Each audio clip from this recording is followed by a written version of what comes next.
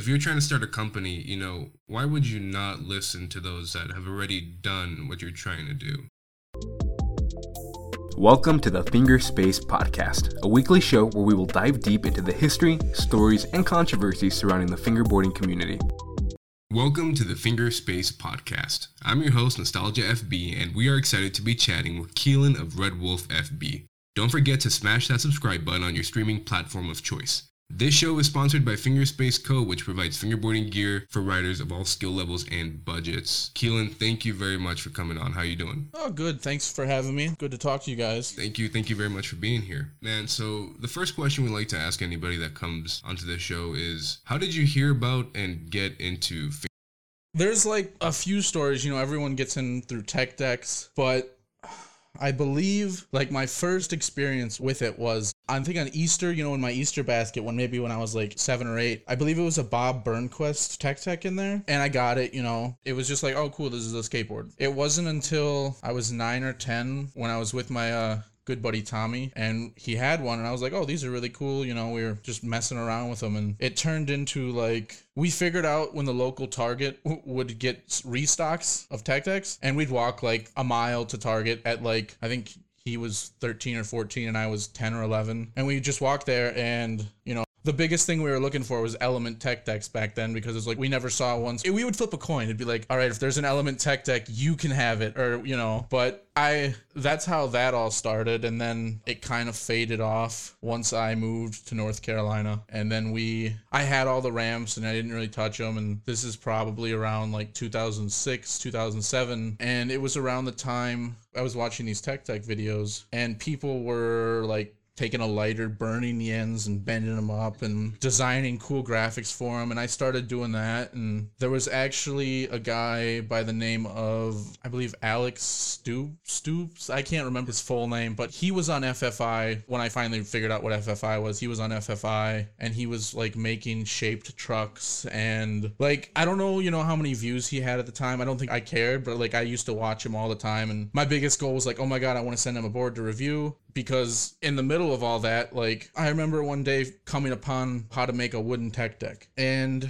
I believe it was a video of Brandon Jones, talking about making molds and doing everything. And I'm like, Dad, we need to go to Home Depot so I can get Bondo so I can do this. He's like, what are you doing? I'm like, I'm going to make a wooden tech deck. He's like, why? I'm like, because it'd be cool. I just want to see if I could do it. And to basically turn a long story short, the rest of that is pretty much history, because I'm here today still from late 2006 to 2007. And so that's kind of like the fast story on how I got into it. Nice. I mean, very good on you for sticking around this long. And you started very early on. 2006, 2007. Past 2010 in the golden age of fingerboarding into what it's grown into today. But what were those early stages like? A lot of failure. Once you made your Bondo mold successfully or unsuccessfully, I don't know, but would like to know.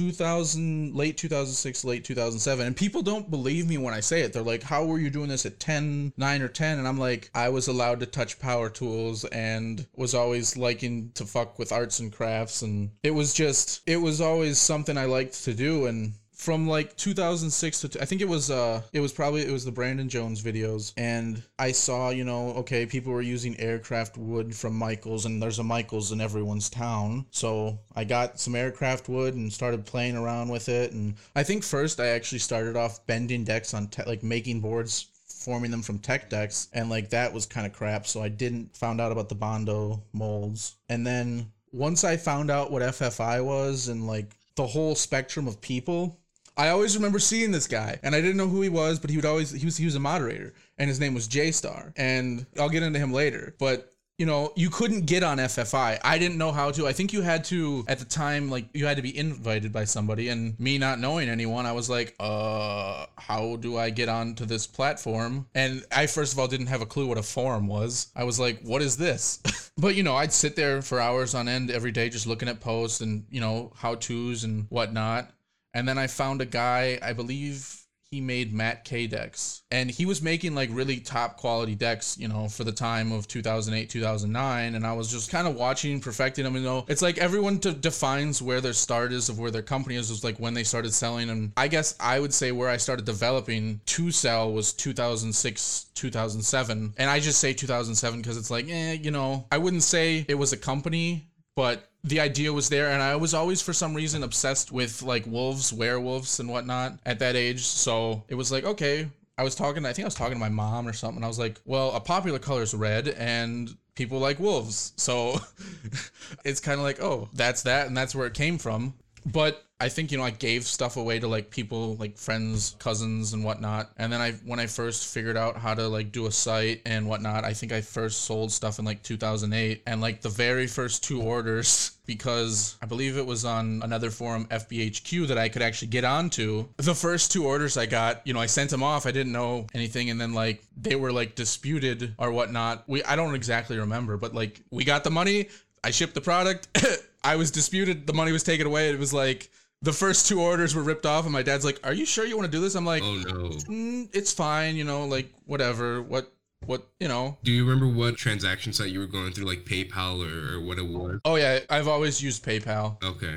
Yeah. And now I'm a lot more informed as having a business account on what people can do, what people can't do, what you have to do, and, you know, who you call when somebody's like, either, you know, if you want to dispute a claim. I'm basically to the point where I tell PayPal what's the deal and and they see me as a business account. So they're not like, oh, this guy's trying to screw somebody. Because it's like, at this point, you know, if something's lost in the mail, it's lost in the mail. Yeah. But back then it was a lot different, you know. PayPal was completely different. That's one thing a lot of people don't notice or don't think about as far as consumers go. Like I run a small business, a small FB business myself, but people don't realize that companies can get scammed as well. Oh yeah. Those freaking dispute charges. I mean, and a lot of the time they side with the consumer. I mean, what are you supposed to do? I mean, you give them the shipping labels, you give them everything, but no. I've basically found out, and I've told other company owners because they're like, oh, so-and-so disputed me. I'm like, no, here, listen here. Call up the customer hotline. You know, you put your little pin in so you can get through faster. And you tell them the story. You're not lying. You're not bullshitting them. You're saying what happened. Whether or not, you know, whatever the issue is. I've had it where, you know, the very rare occasions where something gets lost, I'm usually just to the point, it's like, you know what?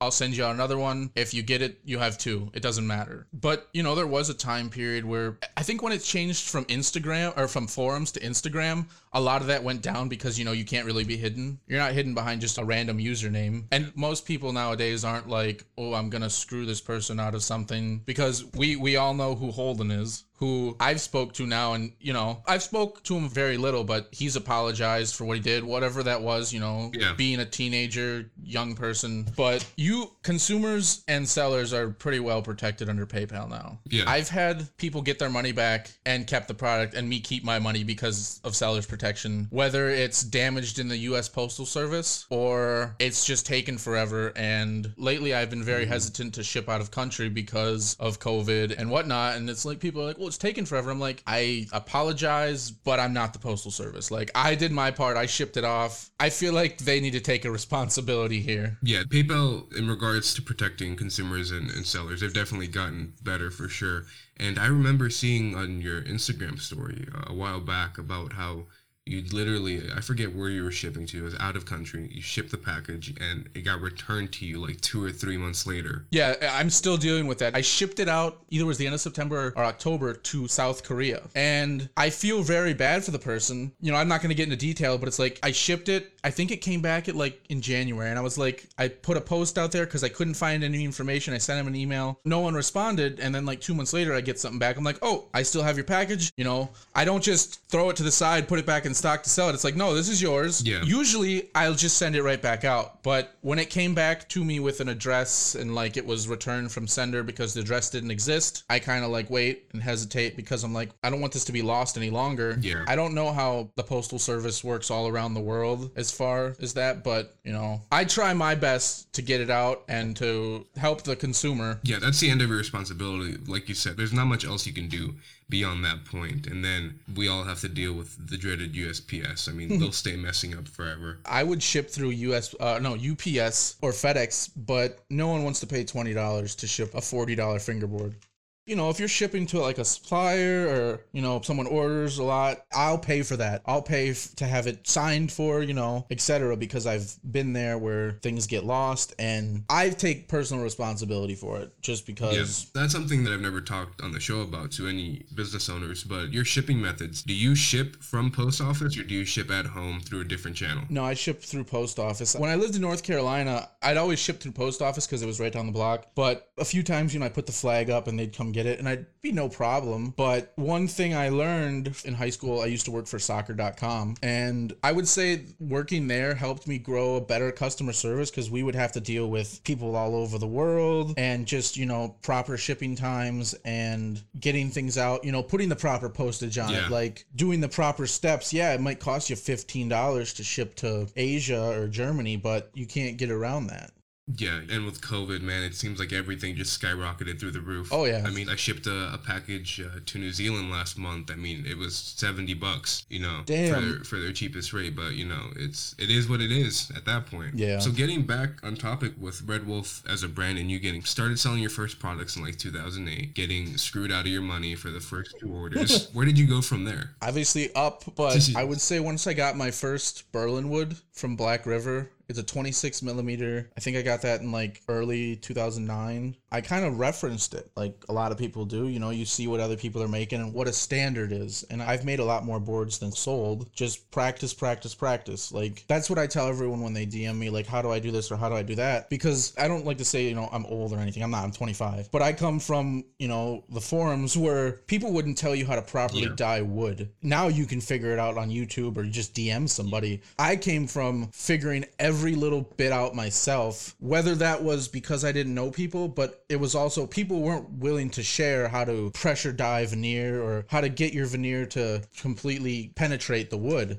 It was a different time period, like I would say like the Stone Age almost. Yeah, and everybody was still very, very, you know, it's not secretive, but protective over their methods. Oh yeah, you know, there's things I've shared with people and then there's things I'll never share with people, not because I'm some sadistic asshole, but the fact that, you know, hey, I spent this amount of time doing it and it's like, what are you going to share for me? Or, you know, like what's going to make it even? I don't, you know, I've done things with other companies and shared ideas and it's came back and they're successful now and I don't hear from them. Like, that's not to shoot anyone down. Everyone's cool. But it's just like, hey, you know, how do you do this? Oh, I'm not going to tell you. Oh, okay. That's cool. Really? Like, do you remember me or not really? Yeah, kind of. Like 2012, all my molds are done through NFB. You know, I can design them now, but I'll have him machine them, even though I have the capabilities, because you're not going to go to a machine shop that I know of and get a mold done for $300. They're going to look at you and like say, no, I'm not wasting my time doing that. You know, with design, material, time on the machine, you're looking at, you know, if it's 5 hours, you're looking at least $100 an hour. So what I'm getting at is in 2011, 2012, NFB, Jim came to me and was like, hey, do you want to test out these new templates?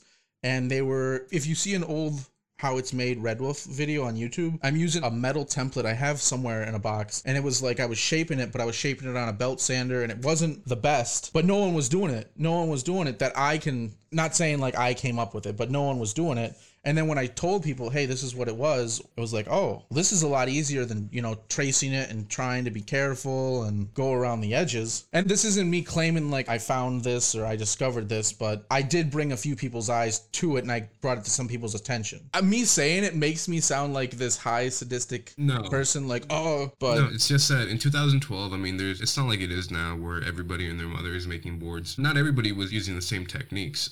So if you were a proprietor of the Bander very early on, that very well could be. Is that still a method you use today? No. Okay. I've told him before because, you know, we hang out. Justin from Homewood, he was, I think it was 2013, 2014. He had a Kickstarter for Homewood to raise funds for machining. He was using router templates. No one was using that. Not that I saw personally. So when I saw that, I was like, what is that? I need to figure out what this is, because that, when it takes 30 seconds to cut a deck instead of 10, 20 minutes, that's saving time. And one thing I've learned from becoming a CNC machinist, not done yet, but one thing I've learned is the more time you put on a product, the more hand time, the more money you're spending. And at the end of the day, people don't like to talk about it. They're like, oh, fingerboarding's for fun and whatnot. I don't personally do it as a business, like, to live off of, but some people do. And that's the one thing people need to understand is the more hand time you have on this, the more money you're putting into it. Most definitely. I mean, I think everybody that makes decks, we all have those decks, especially the ones that we make for ourselves, almost that we take a little extra time on. Oh, yeah. Whether it's the actual, like, when I split plies for myself or anything else. But as a business, you have to always think about your speed and your productivity, because it is true. I mean, if you're not going to be charging more for a product, if you're taking more time on it, I mean, then you necessarily can't, because it's not going to hold that much more value. You are losing money at that point. Yeah, and I look at a few people, I'm not going to name drop, but I look at a few people when they're like, I'm not going to router template, I'm not going to make it look machine made. You do you. I'm all for everyone doing how everything, you're your own proprietor, that's why you're doing this. But I kind of see it as like, you're kind of shooting yourself in the foot when you're taking so much more time than you need to be. Yeah, it's different if you're doing it like, you're making a board every once in a while and you want to be that one-off type of individual. But if you're actually trying to go into production and do a high volume, yeah, like you said, you definitely are shooting yourself in the foot. It does not make sense. Why wouldn't you want to do this as quickly and efficiently as possible? Mm-hmm. So at what point would you say, going through Red Wolf and all that, would you say, okay, I finally got this, I know how to do this? You guys might think it's funny, but you never really know. Like, you might have bases, like you might have platforms where you get to where it's like, okay, I'm here and I'm building off of this. I used to be down here. I have a good platform on, okay, if I want to make a split ply, I know I'm going to press that thing for longer than a regular deck. But as far as, where you can have confidence in your product, I would say I have confidence in it, but I wouldn't say that I never stop learning, because I'm never to a point where I'm like, okay, this is the standard and I'm going to set it and I'm not going to go anywhere past it, because I think that's asinine. I like that. I like that a lot, because we definitely see it with a lot of bigger brands where they don't really seem to be innovating anymore. It's almost like they figure out their formula, they know what works, and they kind of just stick to it, and that's it. I mean, anyone can, you can go and you can follow their formula and you can do exactly as they do and you can be successful. And that might be a smart idea, but coming from that era of figuring everything out on my own, pretty much everything out on my own, besides, Brandon Jones making molds. I've always seen it as okay, this is how someone else does it. Now, how am I going to do it? What would you say? I mean, not to give anything away. I mean, I already know you mentioned the belt sander and such and those methods, but what's the one thing that you think you've been able to innovate or make your own that's really made a difference or impacted the way, not just for you, but overall in general, that fingerboards are made? Because you've been doing it for a while. I didn't come up with it. I would give credit to Justin from Homewood that, I see everyone putting their fingers near a damn router bit that's going 2,000-3,000 RPM, and I'm just looking at him like, do you want your fingers to become like bacon? Like, I have jigs and fixtures, so my hands are a good foot away. I'm not putting my fingers anywhere near that damn thing. Yeah, I don't understand it. I don't see. I mean, especially younger folk. I know there's probably people listening to this like, what's a router? What do you mean router? Routers in the fingerboarding world, router tables, are imagine just a tiny little bit that's kind of like, there's different ones. Just imagine, for simplicity's sake, a little saw that's turning at who knows how many thousand RPMs in the middle of a table. And what you do is you put your decks on a router shaper and you push it along that router bit, cutting off the edges. The thing is, if anything gets snagged on that router's turning so fast, anything that gets snagged is getting pulled towards that bit, and that bit will destroy just about anything it touches. Oh, yeah. And you have people that, we swear by routers because, yeah, they're the best and the most efficient, but they're also extremely dangerous. And just the amount of videos on Instagram of these people just pushing them with their fingers, I'm like, it's not worth it. Not to me. I've DM'd these people like, hey, you should really get a jigger fixture. And they're like, I'm doing it this way. I'm like, you know what? That's fine. You do you. I'm not even trying to tell you how to do it. I'm just saying, hey, I'm looking out for you, because what do you fingerboard with your fingers?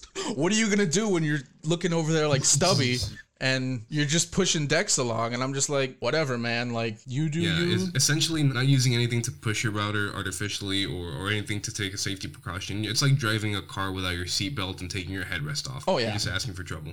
I kind of want to shift the conversation over to Wysocki and your wheel brand. How far along was it until you started experimenting with that? The whole story behind that is me and my dad flew in to Chicago for IFC 2014, and we were at the event with everyone, and the one thing, there was tons of people, few people were selling decks, but everyone's like, does anyone have any wheels? Does anyone have any wheels? And I made a comment like, shit, if someone had a wheel company right now, they'd be selling some product right now because people are in need. I believe at the time, it was like Oak, Y Wheels making urethane wheels. Of course, there was Flat Face Wheels and, a bunch of other people. But as far as like the urethane wheel, I first thought of it like doing it myself in 2014. And I won't get too much into detail about how they're made, but at that point I was just, testing resins, urethanes in little silicone molds to see what, how product reacts and how to make a wheel. Like, it wasn't even how to get the bearing to stay in, it was how do I do this? Like, and I would say a lot of the videos, like as far as for fingerboarding, I referenced them from how it's made skateboards, and I kind of was like, let's just see how can I shrink this down? How can I make the same product 1,000 times smaller though? Yeah, that's very, very smart of you, because there isn't much out there in regards to how to make fingerboard wheels. There really isn't. It's not like decks where, all right, y'all want to know how to make decks? I'll tell you, get a mold, get 5 pieces of veneer, make sure the grain is going in each direction, vertical, horizontal, glue it together, put it in the mold, then shape it however you like. That's not the same with wheels at all. Man, so I'm just fascinated with this concept of trying to figure out something from scratch. So that was in 2014. In 2014, 2015, I was messing around with, at the time, molding, making a wheel mold and then, parting off the wheel and that being that. And at the time I didn't have the space, the technology to do any of that. So I was like, So I looked into it. I was like, I saw how they were shaping wheels and I was like, what is this? And I was like, oh, okay, this is a lathe. So I used to make wheels similar how DK makes wheels now. I used to make them on a lathe, turning each wheel, doing that, and that worked. It worked out wonderful. It was great. And I kind of look at it now thinking like, okay, you used to sell 20 sets of wheels and it would take you a good amount of time to do them. And it was each wheel. It wasn't like a stack of 4 parted off. It was each wheel, drill it, shape it, get it consistent, and you have 4 wheels. And then I was doing that up until mid 2016. I like to reference it involved with events. Dave from Airflow was doing his second tour, I believe, and he came through Chicago. And at that time, I already moved back to Wisconsin. So I went down by them and, I had all these wheels. And if you look back on my Instagram, they are all the translucent, like high resolution yellows, pinks, blues, clear. And those were really cool. I think it was, I went back and looked on YouTube and I said, okay, these people are making skateboard wheels. They're using aluminum molds, pouring a catalyst, urethane in there, and they're basically pressure casting them. And I was like, okay, what's a way I can do this myself? And at the time I was actually going to school for welding, so I had no idea about CAD and machining, anything. And I took a simple design I made to a local machine shop and I was like, can you make this? And first thing the guy looked at me and said is yes. And I don't know if he said ATF or FBI, but he's like, I need to run these by the ATF. And I'm looking at him like, why? He's like, because I need to make sure you're not making a part for like a submachine gun or some bullshit. And I'm just like, this is a toy skateboard here, sir. And he's like, for anybody that doesn't know, the ATF is the Alcohol, Tobacco, and Firearms Association, whatever they're called, but they're the people that regulate alcohol, tobacco, and firearms here in the United States. That's so funny. I don't know if he was pulling my leg or whatnot, but I took him serious. I was like, okay. Because, I found a random machine shop in Milwaukee and was like, I called around, like, can you do this? Everyone was like, no, what is this? And the guy was like, yeah, I can do it. It's a side job, whatever. So came with my prints, I should say. Now that I know how to make a blueprint, they weren't blueprints. They were really pathetic. But I brought him in and I showed him and he's like, I think we can do something like this. I'm like, okay. So about 3 or 4 months later, I come back and I have it. And that is end of 2016, coming into 2017. And I released those first wheels and everyone liked them. They were great. I admitted it. There was an issue with my material at the time. It was way too soft to keep the bearing in. I'm going to jumble all around. When I first started making wheels on the lathe and where I look at people and they tell me they have bearing lock, I'm like, okay, are you making a side set wheel where there's, a hole, bearing goes in and it's blocked by a little bit of material, a wall? And I wasn't doing that and my bearings were falling out. So I figured out how to quote unquote make bearing lock with just a simple cavity that the bearing sits in. So There was that in those new wheels I had the mold made for, and the material just ended up being too soft, and I never personally had the issue, but some people would come back and say, hey, my bearings fell out, and I'm like, okay, oh my god, I'm so sorry. Let me fix that. I publicly addressed it. I publicly came out and said, hey, this is an issue. If you have any problems with it, just contact me. Because I felt like, what disservice am I doing to anyone by selling them a faulty product? So I kind of had to go back to the drawing board on materials and get to where I'm at now with, I've been using the 101A or 65D material since then, and it's been great, you know. Everything's been like a science experiment when it comes to wheels. There's no like, let me look on this forum how to do this, let me do that. I like to reference it to, I don't know if it's correct, I'm not going to say it's facts, but did you ever hear how bubblegum was discovered? I don't think I've heard that story, no. Not quote unquote word for word, but I remember it being like some guy was trying to figure out how to make something, and I believe it was made from like whale fat or something at first. Okay. And where I reference that is to like, you know, the guy was trying to do something else, but he discovered this. Yeah. And with wheels, it's been a lot of reverse engineering, testing, timing. A lot of it is timing. It's like a time scale. You can't leave your wheels in the mold for so long or they become useless. And once they're out, you have so much time to put a bearing in them. You have so much time to do this and that. And so you really have to plan ahead of time before making a batch, because, you know, if something comes up, if you have to leave, if you got to do something, I mean, is the batch essentially ruined at that point?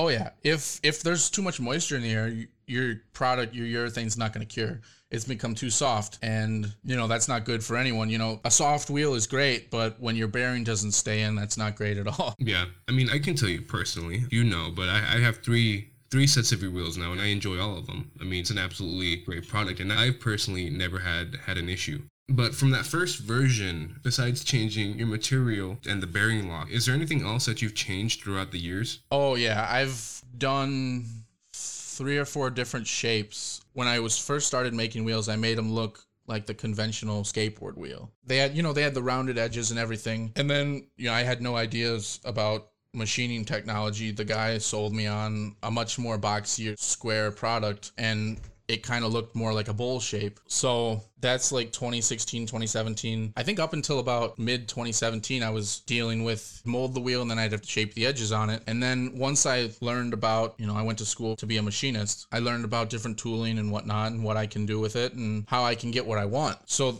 that's where I've got a whole bin of, you know, wheels that were good that I did experiments on just to figure out new things. And if, you know, they have different edges and they're machined a little differently. Nice. I gotta ask, so did you go to school to be a machinist for the love of machining and being a builder, or did you go to school, was there any influence on fingerboarding to go do this? Well, when I was going to school for welding in North Carolina in 2015 to 2015, for the whole program, like to get the associate's degree, you had to go for welding and machining. And in the midst of all that, I moved to Wisconsin because I wanted to be here with my family. And I finished my degree, I should say, in welding. And I went to go get a job as a welder where I work now. And my now boss looked at me and was like, well, we don't have any welding positions, but how would you like to go be a machinist apprentice and, you know, learn the ways? And I'm like, it's a job. I'll get health insurance. And I've always wanted to do this. Like, I always planned to go back to school, but it's like, if you're going to pay for this, I'll go do it, you know? And I've learned so much from that. It was a blessing in disguise because at first I was like, I hate school. I don't want to go back. And I actually just finished my school portion of my apprenticeship in May. And I'm actually very thankful for it because, you know, just learning a full circle about, you know, making any product, designing it. I learned CAD. I learned, you know, G-code. I learned how to do the whole thing. And, you know, I do that for a living now. It does reflect back on my product now because I can go back and say, you know, I should do this differently. I should do that differently. And in general, I'm grateful for that. That's great, man. And congrats. It's definitely, I mean, it seems that, you know, right place, right time, and preparation on your part to be able to get through all of that. So congratulations. It's very, very well deserved. Thank you. I mean, you're an OG in the scene. I don't think of myself like that at all. I started in 2010, and, you know, there's people listening to this that started yesterday. Mm-hmm. So how have you seen the shift over time? Like, you've already mentioned it, from Instagram to the forums, and the way everything's changed, and how there's literally, if you want to start a fingerboard business now, all you have to do is get a big cartel and have a product. And literally, you can try and call yourself a business or a company. You don't even have to make the fingerboards. You can just order decks off of Alibaba or AliExpress. And while that's a good starting point for some people, like, I think what differs between now and then, back then, all you had to do was make a solid deck. Now you have to have a storyline with it. And I applaud Chris from Beast Pants so much because I'm friends with him on Facebook, and I'll see, all his art, and I'm like, this is awesome. Like, he's not only selling a product, but the man has also got a storyline with cartoon characters that he's involved and brought into it. And I think that's really cool. Very, very true. You bring up a very good point and an interesting one at that, which at this point, a lot of people aren't necessarily buying the product for it to be a good product. Like you mentioned, they're buying the brand and the story behind it and the marketing and all of that. Marketing is everything. And that's one place where I can admit fully where I lack. I enjoy making the product. I enjoy using my hands and developing the product. I don't enjoy telling you 5 times a week that buy my product or, here's this, here's that. I'm just like, here's a good product. Because it's almost like where I came from. It's like, you have a good deck, here it is. Like, you have a good product, here it is. It should sell itself, but we're not in that age anymore. You got to realize people want a storyline. They want to know more about it, Yeah, you bring up another really good point of not wanting to push. I mean, it feels weird. I'll admit to the same issue. I mean, you look at these bigger brands, they're pushing their product, twice a day sometimes even, making posts about them. But a lot of the time, it's the same exact product every other post. But it's kind of shifting your mindset into realizing it's that, they're going to be posting the exact same thing over and over again on their page, but it's going to get new eyes on it every single time they post it. And it's kind of hard because me personally, I feel bored reposting the same bushings over and over again. I feel bored posting the same boards or the same stock over and over again, but it's kind of what you need to do nowadays. I mean, generally they say you have to see a product at least 3 times before you purchase it. You have to do it. And it's not, I don't agree with it. I used to do it. I used to sit there and I'd post daily. When I used to do this full time, I would post daily. I would, I'd be uploading on my story. I'd be dropping new products weekly. And it became a lot. I would honestly say it was more stressful than having a day job because you didn't stop, it was constant. Yeah. You need to talk to your marketing team about that. Yeah. I got to talk to my manager. Oh my gosh. Yeah. I mean, while we're on the topic, a lot of people that follow you now or stay with you or let's just say stay with me. Okay. Because in the past year, I've realized I went to school, so I had to kind of cut this short. I would post every so often. And then when I came back and I was like, should I keep doing this? And I was like, I don't like to annoy people with, hey, buy my product. Like, you shoot yourself in the foot either way because it's like, oh, you spent all this time making this product. You might as well shove it in people's face and say, buy this. Hey, don't forget about this product. And I've kind of come to the point where it's like, I do this for fun now. It's therapeutic. But where we get into where I don't care anymore as far as like, I don't care if somebody doesn't like what I have to say. And I don't care if I say something that offends somebody. Not because I'm going out there trying to offend anyone or looking to start anything. It's just, this is what I think, and that's what you think. I don't think of you differently. Don't think of me differently.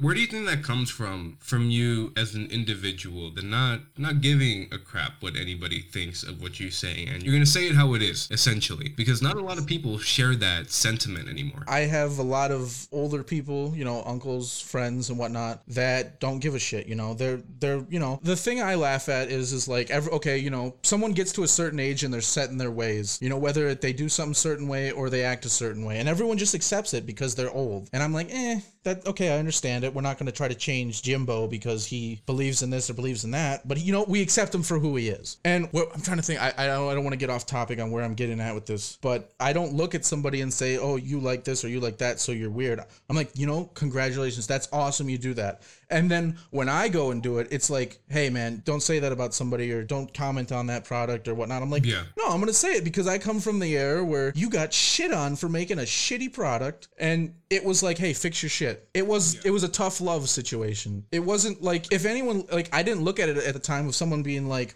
I didn't look at it with someone being rude. I looked at it as somebody saying, hey man, you can improve on this. You can do better. When I see you give this constructive criticism, that's what I'm gonna call it, on your story, it's not that you're being rude. It's legitimately, if you listen to the words that you're saying, you're not necessarily saying anything bad. It's like, I think the thing is that some people take issue with how it's being said, because it's, I don't want to say people are soft or anything, but it's definitely people are soft, and I'm in that same position too when things are being like at first when you hear something like, if I work in a trade where you can get told to fuck off, and I don't know if I'm allowed to swear, by the way, if that's... No, you're good if you're not. Okay, I'm in the trades where they'll tell you plain and simple, go fuck yourself. they'll look at you and say, fix it. It's tough love. It's tough love. And Yeah. I know a lot of people nowadays, you know, I try to give it my own approach of it's tough love, but hey, I care. You know, I'm not going to come out to you and, you know, yell at you or whatnot, but it's just like, hey man, I notice you're doing this. Like example with the router, people putting their hands with the router. Like, hey man, you shouldn't do it like that. Not because I'm trying to tell you how to run your stuff, but I'm trying to say, hey, man, I care about your hands. Like, protect your hands. Yeah, I completely see where you're coming from, and I'm a tradesman as well. Maybe more of a soft trade, but it's definitely what are you the in? same attitude. I'm a culinary major. I've been a cook for the last 6 years. Gordon Ramsay. It's definitely the Gordon Ramsay aspect. That aspect is definitely still there with a lot of the older folk. They do things the old way, and they won't hesitate at all to call you out on anything that you're doing wrong. And they can definitely be tough about it. But it's where it's coming from. It's not to insult you. It's not to put you down. You can say things and everyone's going to take it a different way. Yeah. But you need to step back and look at it and say, why is someone telling me this? They're telling me this because one, either you're being mentored by them or they're just looking out for you. So you are doing the proper procedure. You are preparing the food properly. You're not skipping a step. They're basically pounding structure into your brain to say, hey, you know, you want to be successful. Here's some tough love. Yeah, it is what it is. It's tough love. I mean, I grew up the same way when I was raised for a little bit by my great-grandfather, who was a CB in World War II. And that man was nothing but tough. I mean, that man never told me, you know, he loved me a day in his life. Mm-hmm. But, you know, they express it differently. I mean, and it's essentially your love for the community because you care enough to give a damn. I'm willing for people to hate me because they think I'm saying something horrible or atrocious about something, when in reality, I'm just like, I don't know if it's the same in culinary, but we have like a set of, you know, guidelines. Like we have ISO, we have to meet a certain tolerance, we have to meet certain goals to get a good product. My thing is, you know, it can't be set, but I think of it that way as like, hey, I wish we had a set of standards in this community where people followed, not to control anyone, but just to, hey, it helps you out too. It's not to throw you down. It's literally just to help you out. Yeah, we do in the culinary world. I mean, whichever way you want to look at it, there's different programs and such and standard that have their own set, but it's all kind of in the same realm. Mm-hmm. And I see what you're saying. I mean, for example, you on your story a few days ago from this recording, when you were talking about rounding edges and how people don't like to round their, I mean, it's not that difficult to round your edges if you're going to be selling a product, but yet so many people seem to lack that one simple task and like literally maybe an extra minute or two of handwork. Mm-hmm. And I don't know if that's just because I look at a skateboard and say, okay, the edges are rounded. You know, I'm not telling you to put a certain degree of rounding on it.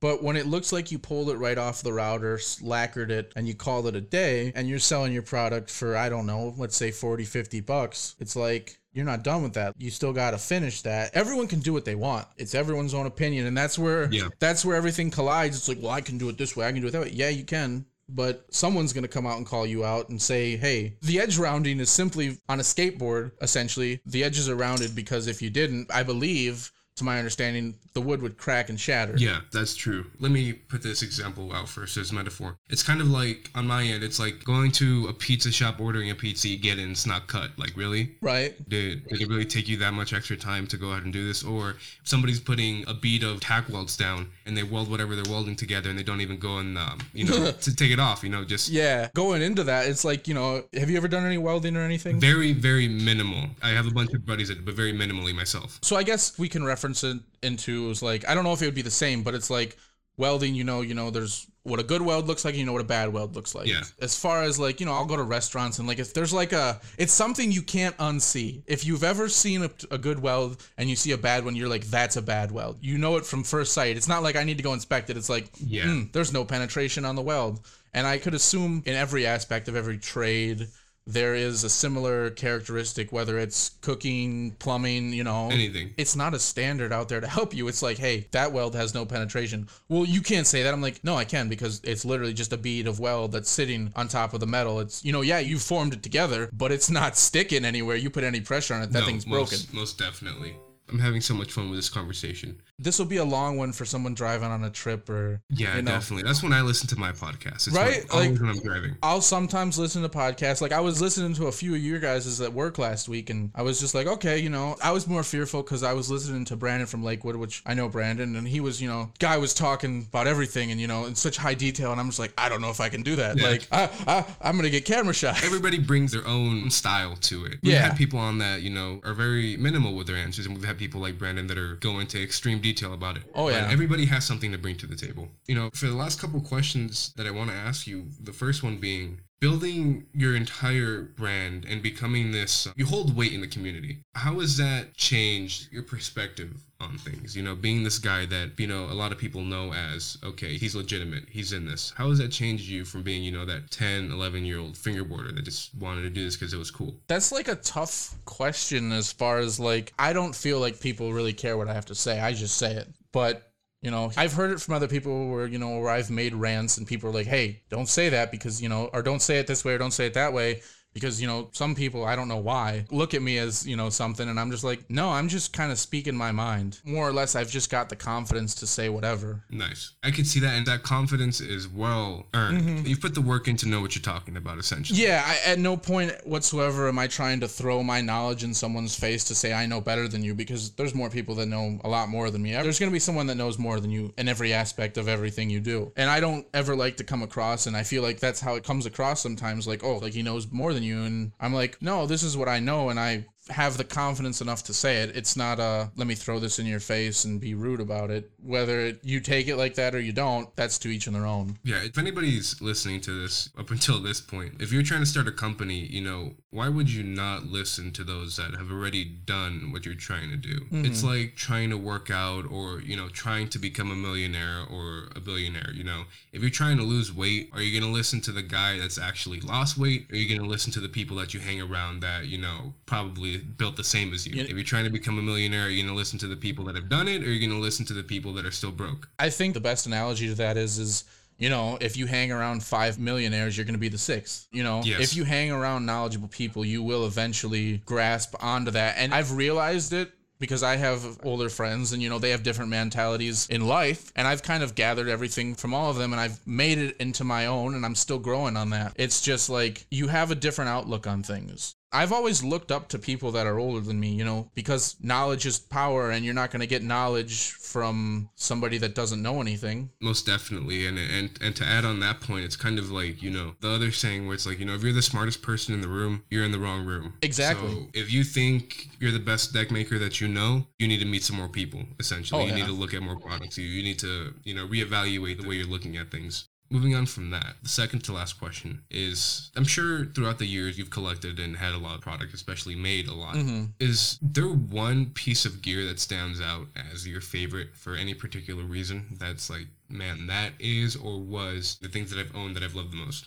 As far as like quality wise and like just presentation of how the product is shown, it's going to sound like, you know, I'm a dick rider hard on for Homewood, but I've met Justin, you know, we hang out and whatnot, but it's like, I look at his product and I looked at it, I was like, okay, how is this done? And it's reverse engineered. I look at it and say, okay, this is a solid, clean product. It looks great. As far as performance wise, I've used Maze decks and those perform excellent. Quality's wonderful, beautiful metal plies. I've got a No Comply that I absolutely love, and those are great. Like Todd's old lab wheels, that's kind of a basis of where I kind of like, okay, these are smooth as shit. How do I do this? And, you know, I've also looked at other people, you know, I'm not just like, I know how to do this. You have to support other people, and you have to essentially, you know, Ford has to look at Chevy and Chevy has to look at Ford. I mean, they're all looking at Tesla right now to make an electric car. Yeah, of course. And not normalizing that, but it's so important to take inspiration from others. Like, if you see something that you really, really like and you're like, I want to do that,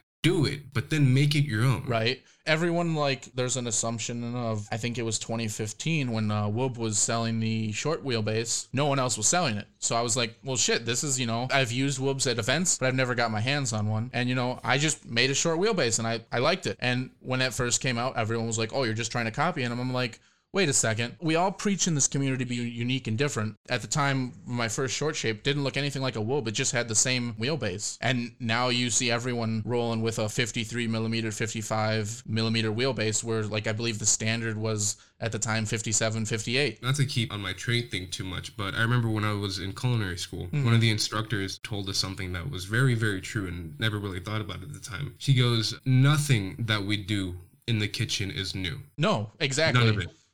Everything is just done differently, a different way, but nothing is new. And I'd like to say, because, people, I would say trolls will be like, well, you're just doing the same thing as him. And I'm like, okay, in some aspects of some, let's say, graphics I've done spoofs or similarities, but it's like everyone in the community has done a Baker spoof. Everyone. And everyone's like, well, that's Woob's thing. And I'm like, hats off to Zach. Awesome guy for doing it. I don't even know if he was the first. I know he was the first, I would say, to make it popular, to, everyone wanted it.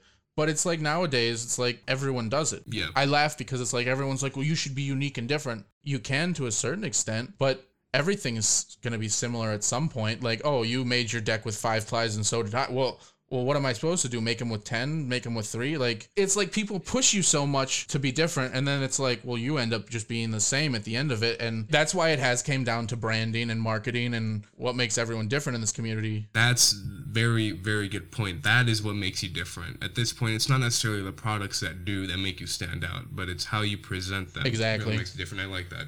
I like that point a lot. All right, man. So for the last question I want to ask, and you've already spewed a ton of knowledge. I feel like I know where this question is going. For that one individual out there that, looks up to Red Wolf or, loves the brand and eventually wants to be like you or like the brand one day, what's the one piece of advice that you would give them that you would have given yourself that's gotten you up until this point? Never stop trying, never stop learning. I say it's almost a contradiction to saying it to myself, like, you have to do this, you should do it this way, you should know, there should be these set of standards, but, it is truly do it your own way, do it how you want, do things how you want, you're your own boss. It's like, I'm not spewing information to tell you how to do it, I'm spewing you information to give you stepping stones to do it in a way where you will be successful. Nice. It's very, very true. And, a lot of people, they take the sentiments at the end of these episodes and they're like, oh, really? Really, never stop trying, or really, but actually listen to the words that that this man is saying. Like, don't let it just go in one ear and out the other. Actually digest this episode, and I think this is one that everybody should listen back to again. I will say, I'll add to this and say, you can listen to all this and think I'm some sadistic asshole that thinks he knows everything or knows this about that. I do know some things, but I don't know everything. Like, I'll be the first to admit when I fuck up. I'll be the first to admit when I did wrong. I feel like people do misconstrue what I have to say as meaning something else, or, a hot topic of like, oh, you can't talk about that, you can't talk about this. But, I'm genuinely here for the community. And if I never sold another product ever, I would still be here ranting about someone doing something wrong, or I would still be here making decks, even if no one bought them, because it's what I like to do. Oh, absolutely. And my hat's off to you, and just mad respect. And, for those individuals out there that are listening to this and actually listening to the words that Keelan is saying, I think you've definitely gotten a lot out of this episode. And with that being said, Keelan, thank you very, very much for coming on. It's been an absolute pleasure, man. Mm-hmm. So until the next one,